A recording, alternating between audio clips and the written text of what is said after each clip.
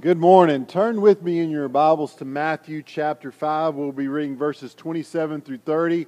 We're going through the Sermon on the Mount. And part of the Sermon on the Mount is a moment where Jesus kind of talks about the law. He says, hey, I'm not here to destroy or abolish the law. I'm here to fulfill the law. And then he gives six instances, or six examples, where he says, you have heard it said, but I say to you, showing that not is it wrong, but it's being misapplied, and he's going to teach us through these six examples how oftentimes we misinterpret and misapply God's law. And so this morning is the second of those, which talks about adultery of the heart. Adultery of the heart. Starting with verse 27, it says this, you have heard that it was said, you shall not commit adultery. But I say to you that everyone who looks at a woman with lustful intent has already committed adultery with her in his heart. If your right eye causes you to sin, tear it out and throw it away. For it is better that you lose one of your members than your whole body be thrown into hell. And if your right hand causes you to sin, cut it off and throw it away. For it is better that you lose one of your members than your whole body go into hell. Let's pray one more time. Dear Heavenly Father, God, this is your word. This is a difficult word. And God, I just pray that you would help us to apply it to our hearts this morning. And help us, God, to guard our hearts. Help us to be warriors that are fighting against sin in our lives. In Jesus' name I pray. Amen.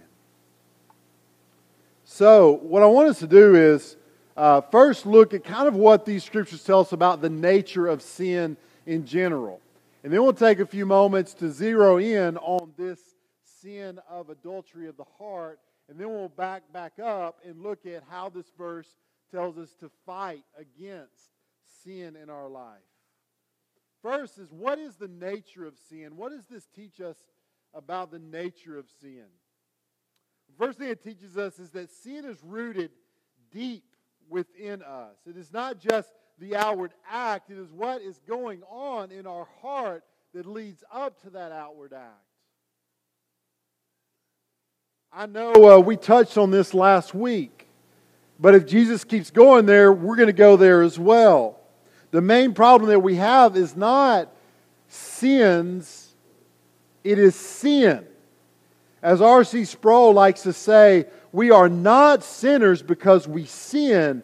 We sin because we are sinners. We like to think that the problem is with sin is that it's out there, right? That it's out there, that it is a threat to us. And that sin will come and it will corrupt our good-natured hearts that so don't want to sin, right? And that's backwards. The reality is that we have sinful hearts that is just looking for opportunities outside of ourselves to sin, to disobey God. Martin Lloyd-Jones, the medical doctor turned preacher, said it as only probably he could say it. As a former medical doctor, he said, it is not the symptoms that finally count, but the disease. Sins are the symptoms. Sin is the disease that we all have. If we learn anything from last week and this week, is that it should be this, is that we are all lawbreakers. We are lawbreakers because we are infected with the disease of sin. If you do not do something about the disease of sin, your destination is hell. That's what verse 30 says, is that if you don't fight against sin, the disease of sin, your destination is to be thrown into the fire. And the disease of our heart, the disease of sin in our heart, it can't be done by being good enough.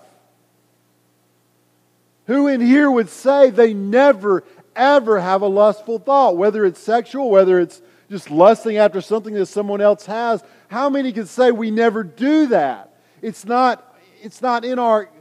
We can't keep God's law. That's what Jesus is trying to tell us here. And so He says you have to do something about the disease of sin in your life. And that only comes through faith in Jesus Christ and what He did on the cross.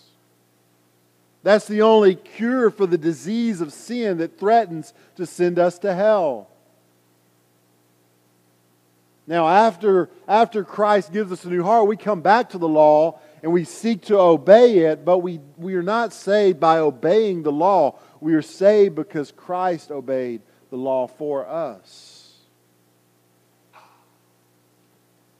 And so we see that sin is rooted deep within us.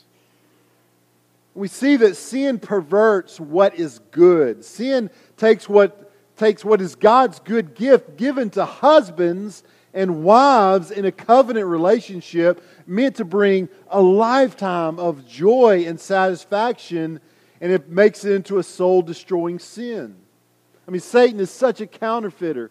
Satan has trouble finding of his own stuff, and so what he does is he takes what God has made good and what God has given us as gifts, and then he twists them and he corrupts them into something that is terrible. Romans 6:13 says, "Do not present your members to sin as instruments for unrighteousness, but present yourselves to God as those who have been brought from death to life, and your members to God as instruments for righteousness." And so what sin does is that it takes these eyes that were meant to behold the beauty of our spouse, that were meant to watch our children grow, that we're meant to, in a few weeks, as we begin to watch the leaves turn and the beauty of this world and taking it all in the worship of the Creator, it takes that great gift and it turns it into something that we use for sin, that we use to go against God and use to steal our worship of God as we disobey Him. It takes the hands that God has given us to serve, that God has given us to love people, and it turns it into instruments that go against God and steal worship of Him and causes us to not love people in the actions that we take. It perverts what is so good, and it makes it where we would be better off without those things. How sad is that we would allow sin, allow Satan to corrupt what is good. And sin often comes to us in a subtle way. Long before the physical act of adultery, there are usually 100 instances of subtle sins of lust. Walking by his or her desk on purpose just to see what they're wearing that day. An extra unnecessary line in a work email that's just not big time, but maybe just a little flirtatious. Thinking about what that coworker will think about what you're wearing as you get ready for work. Rarely does a sin like the physical act of adultery just suddenly out of nowhere happen. It begins in the mind with fantasy and in the heart with forbidden affection. That if not checked, it will come to the physical act. And we need to understand here that it says that Jesus is not saying that what happens in the heart of the mind is full-fledged, absolute adultery like the physical act would be. So we have to be careful because we're so sinful that we'll say, well, man, if I've already thought about it, if that's adultery, then let me just go ahead and do it. I'm already an adulterer. And that's not what this verse is trying to say. What it's saying is before the physical act of adultery has happened, adultery of the heart is already going on, a form of adultery. Jesus teaches here that the fantasies in your mind and the affection in your heart is already sinful adultery. You know, some would say, I flirt a little, but it's not gonna go anywhere. I may kind of think about some things in my mind, but it's never going to go there. It's already adulterous. It's at least adultery of the heart. It's not enough just to say, I didn't do it, and pat ourselves on the back and be done. Hey, I didn't do it. We must also ask ourselves, why did I want to do it? And how can I not want to do it again? Yeah, I escaped the physical act of that sin, but why did I for a moment entertain that in my heart and in my mind? And that is where the victory over both heart sin and outward sin is won, is when we begin to ask ourselves those kind of questions.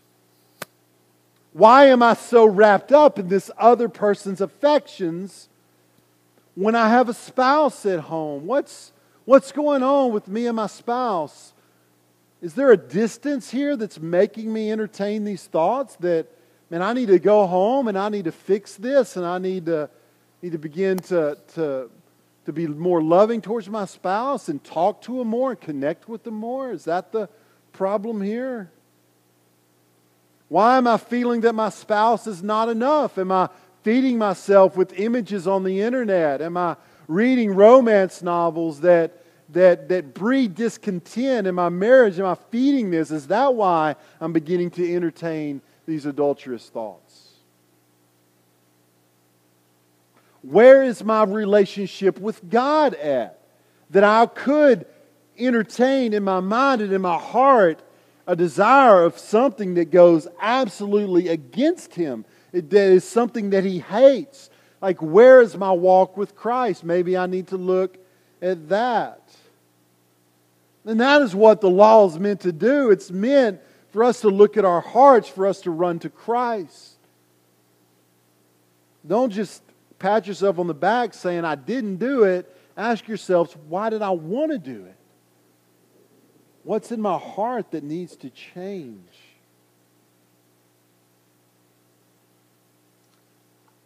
And next, we want to see,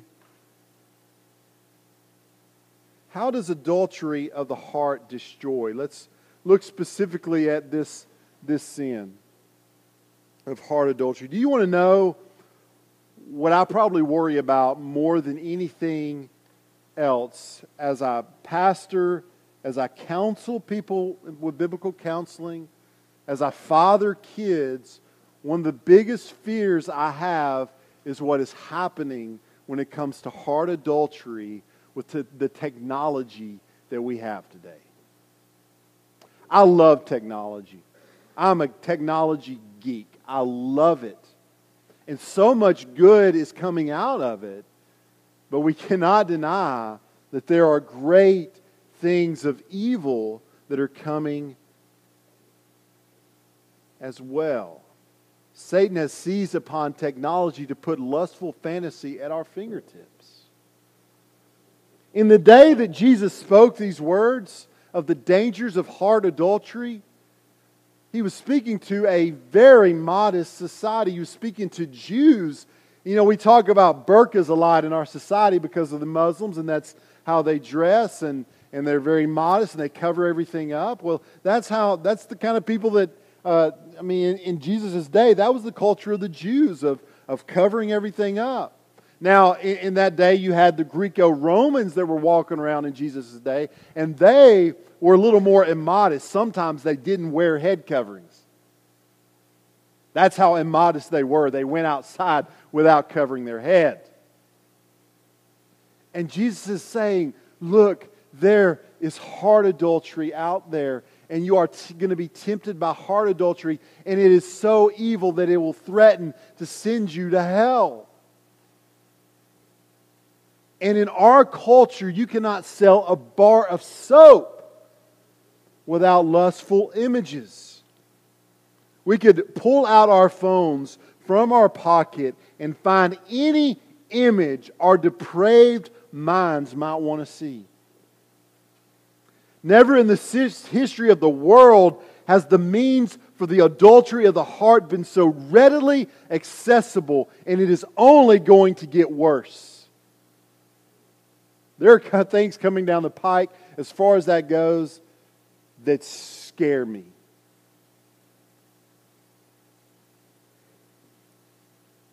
And I fear how that may be damaging us as a people, but especially as men.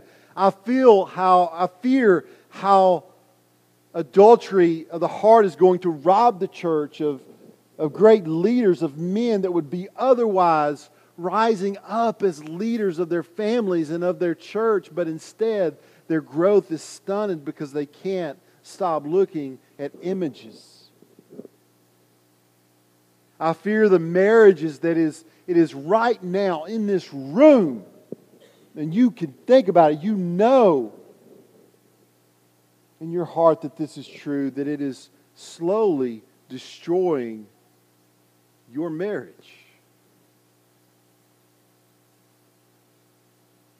As a father of 3 daughters and a boy, I fear of them finding spouses that have been uncorrupted by the readily adulteries of the heart that are available in our society. Listen to me, it does not matter if you are not going out and physically committing an act of adultery. If you entertain fantasies in the mind, you are being unfaithful to your spouse, and even more important than that, you are being unfaithful to your God. That goes for images on the internet, images conjured up by romance novels, or images you conjure up deep in your mind. If your phone was taken away tomorrow and you were locked in a room, you could still not escape the images that you could conjure up. It is not harmless. It is laying waste to so many lives. Adultery of the mind and the heart will destroy your marriage. It will destroy it. It will breed discontentment for your spouse. It will make you feel so guilty you can't look at them. It will cause you to just shut down. Adultery of the mind and heart will destroy your walk with God. You cannot be someone wrapped up in heart adultery of looking at images you shouldn't look at and be close to God. Adultery of the mind and heart will destroy your mission. You won't even be able to look at the opposite sex in society without thinking of them as a body instead of a soul that is going to hell. And you will never, ever feel like you deserve to share the gospel when you are wrapped up with that kind of sin. If you are engaging in heart adultery on any level, if it's just every once in a while it comes back into your life, or if it's an addiction that you have, that a point of idolatry in your life, run, don't walk away from it. Do everything you can to totally rid your life of it. God can and will bring restoration to your marriage. Your relationship with Him will be brought closer. And He can and will unravel your twisted mind if it has been twisted by such things. So how do we fight sin? How do we fight sin? Let's look at the last couple of verses again.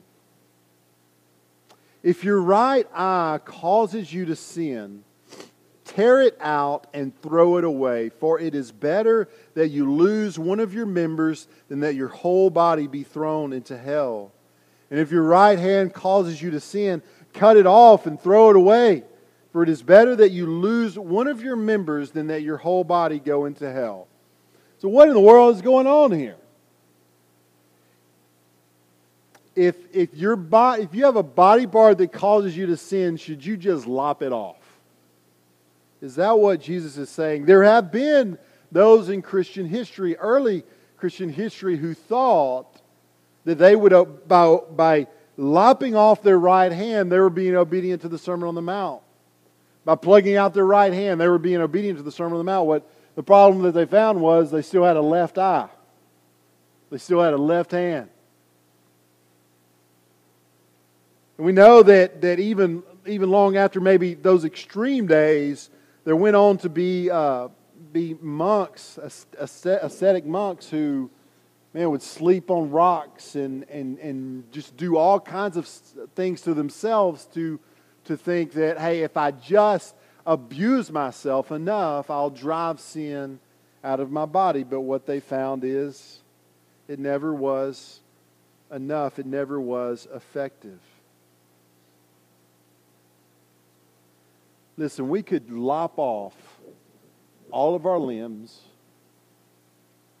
pluck out our eyes, cut out our tongue, but as long as there's a brain working in our head, there will be sin.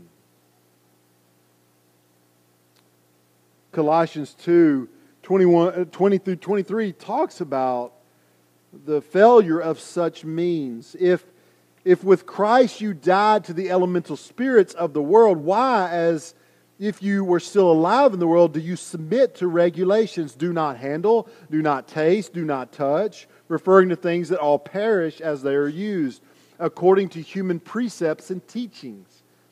These have indeed an appearance of wisdom in promoting self-made religion and asceticism and severity to the body, but they are of no value in stopping the indulgence of the flesh. So we have there in Colossians a testimony that you can be as hard as you want to on the body, but it has no power, no value in stopping the indulgence of the flesh.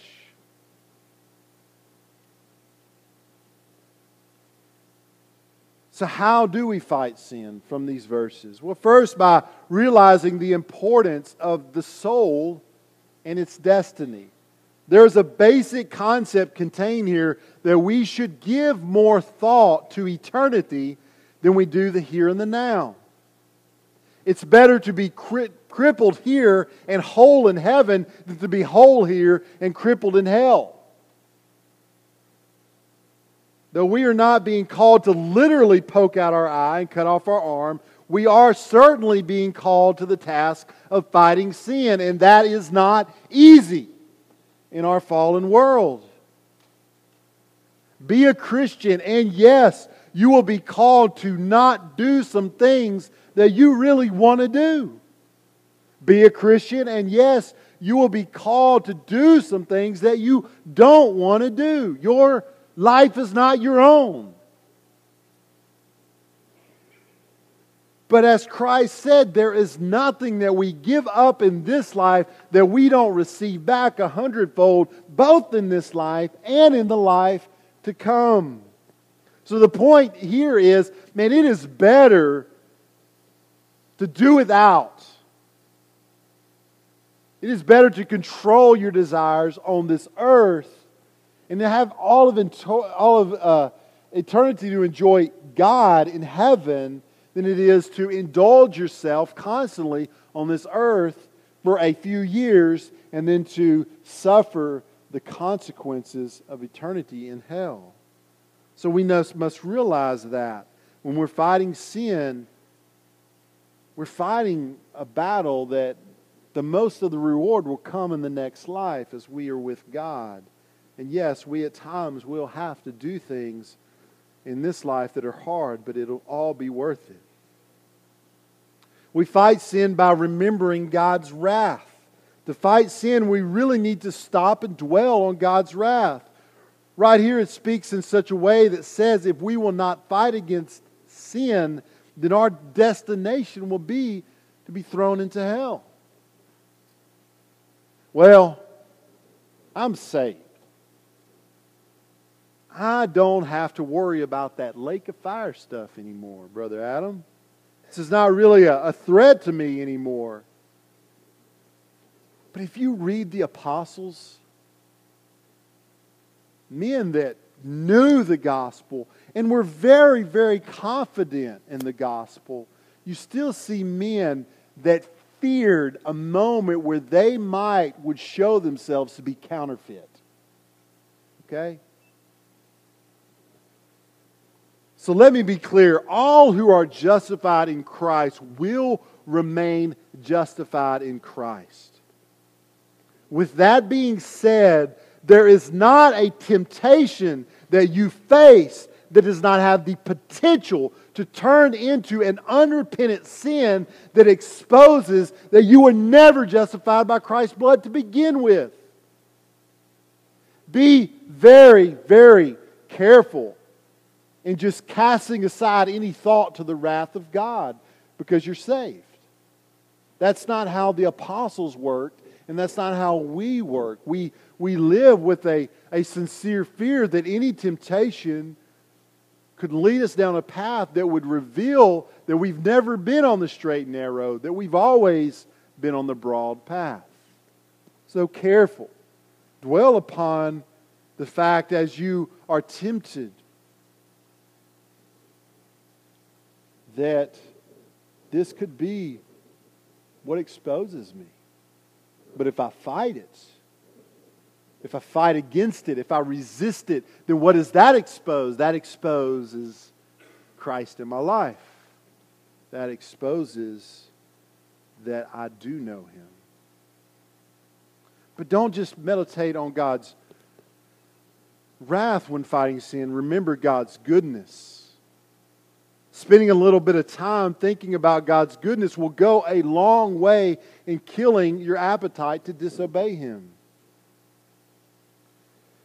Ephesians 5:3-4 says this, "But among you there must not even be a hint of sexual immorality or any kind of impurity or of greed, because these are improper for God's holy people, nor should there be obscenity, foolish talk, or coarse joking, which are out of place, but rather thanksgiving." Now, there's a couple of words that we could easily gloss over in these verses that are primarily concerned with sexual immorality. And the first verse is greed. And the reality is that all sins, especially sexual sins, stem from greed. What God has given me is not enough. God's gift of sex and marriage is not enough, so I feel like I need to step outside of the lines, go to the internet or go to some coworker and step out of the bounds that God has arranged for my life. I need more instead of investing in what Christ has given you at home.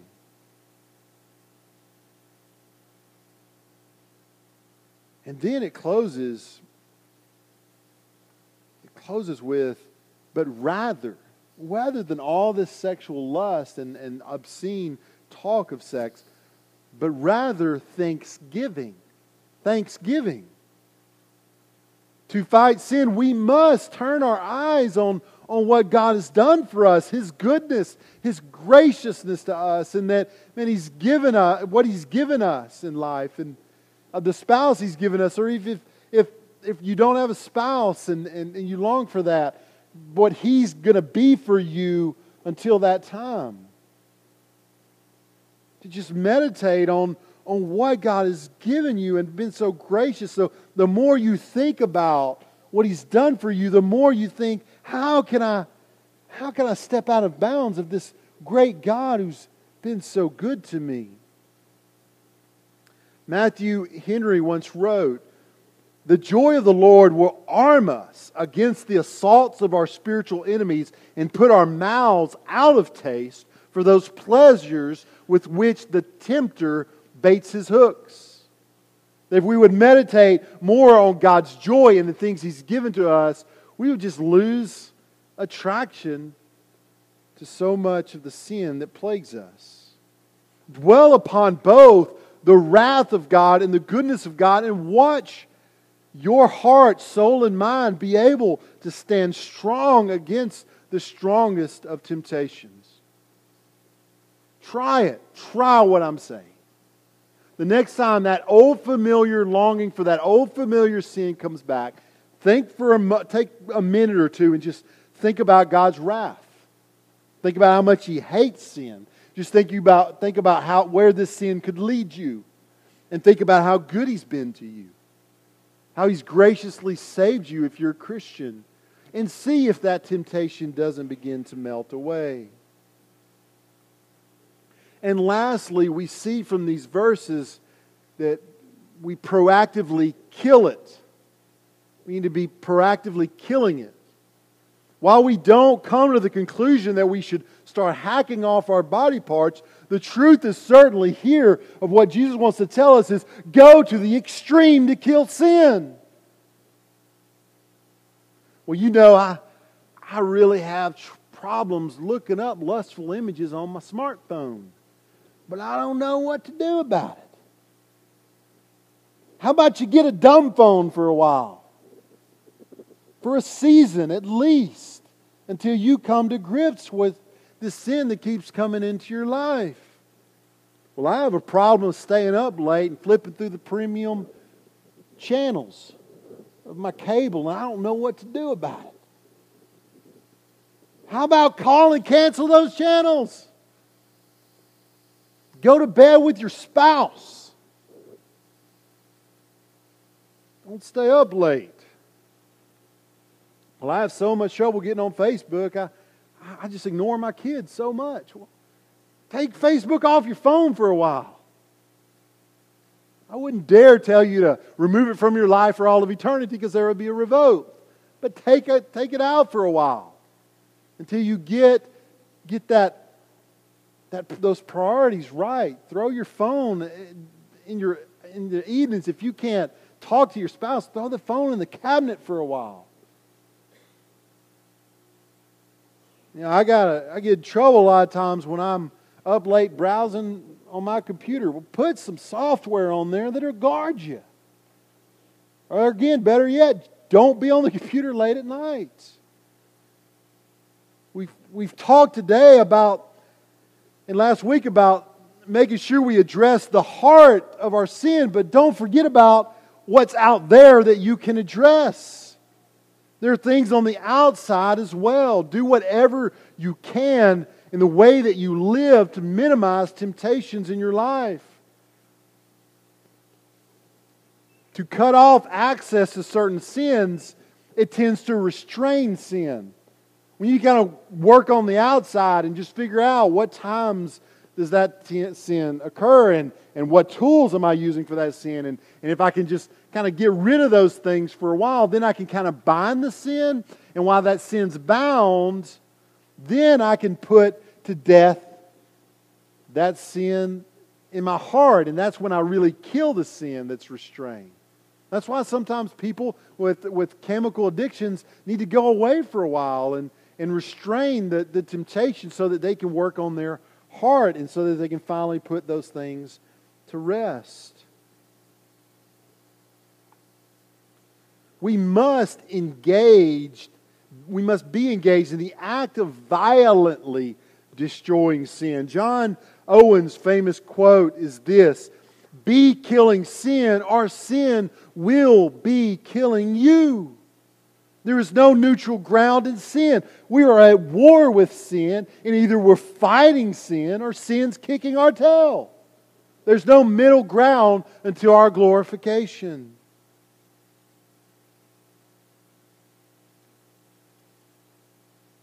Paul says this in Romans 8:13, "For if you live according to the flesh, you will die. But if by the Spirit you put to death the deeds of the body, you will live." You've got to kill.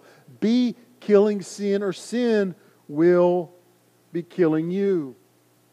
When Jesus says, "Pluck out your eye and cut off your hand," so often He says that, but so often we mount such feeble attacks at the dragons of sin that threaten our life. Let's get violent against sin. Let's fight dirty against the sin that so threatens to kill our families and kill our church and kill our country and kill our world. Sin wants to take down everything that you hold dear. Why make friends with that? Why take that lightly? Lay a sword to its neck. That's the main point. Is violently oppose sin. So in conclusion, again, I want to say what this verse, what Jesus' exposition on this law and the one from last week, what it tells us all is that we are lawbreakers. We're all lawbreakers. Like last week, I asked you, how many of you could say you've never had anger in your heart? How many of you could say that? How many could say that you've never said anything bad about someone else? Jesus' point is that you're a lawbreaker. And now this week, how many of us can say we've never had a lustful thought? We've never wanted something that God said we couldn't have. We're all lawbreakers. And that's why we all desperately need Jesus. If you're here and you don't know Jesus, you have the sin, the disease of sin in your life. And until you make that right, until you come to Christ and put your faith on Him and quit trying to be good enough, because you'll never be good enough because you're a lawbreaker, turn to Jesus Christ. And He will cleanse you of all of that disobedience. And then He will begin to help you grow in your obedience to the law. Do you know your enemy's sin well? Do you know the nature of sin? Do you spend time thinking about how sin is suddenly moving into your world and how to put an end to it? Where's your heart when it comes to heart adultery? I know in our church this is an issue. But there are those of you who are using technology to fulfill your lust. Some of you are reading books to fulfill your lust. Some of you are just entertaining fantasies in your mind to fill your lust. Do something about it this morning. Pull out a sword and begin to hack away at the root of sin in your life, and begin to restrain the outward stuff that's causing it, and then get to work on your heart and asking the Spirit and God to help you. Are you violently fighting against sin? Are you just kind of like, well, whatever. I don't really know what to do about this. Well, figure out what to do about it, and go to work. It's what God's called us to. He told us to pluck out our eye and cut off our hand, to show us that we need to be extreme. Are you extreme? Would you say you're extreme at fighting sin in your life? Jesus wants us to be extreme. As our musicians come, I'm going to ask you to please stand. We're going to have a word of prayer. Hey, if you know that you have the disease of sin, if you've never done anything about it, I'm going to be right here, and I would love to talk to you about Christ and putting your faith in Christ and dealing with the disease of sin in your life. The rest of us, the others, are dealing with all kinds of temptation and things going on in your mind and heart that no one here has any idea about, that you need to do with God. Some business that you need to take care of. I commend you to respond to His Word this morning, however He's spoken to you. Dear Heavenly Father, God, God, help us. God, we so often are so passive when it comes to sin. God, help us to become aggressive. Help us to kill sin so that it does not kill us. God, move in this place with everyone. God, everyone here has struggled. Where sin is they're too friendly with sin. God, I pray that you would help them to begin to lay waste to that sin, to destroy that sin. God, move in our hearts. God, if there's someone here who doesn't know you, God, please, God, call them to yourself this morning before it's too late. In Jesus' name I pray.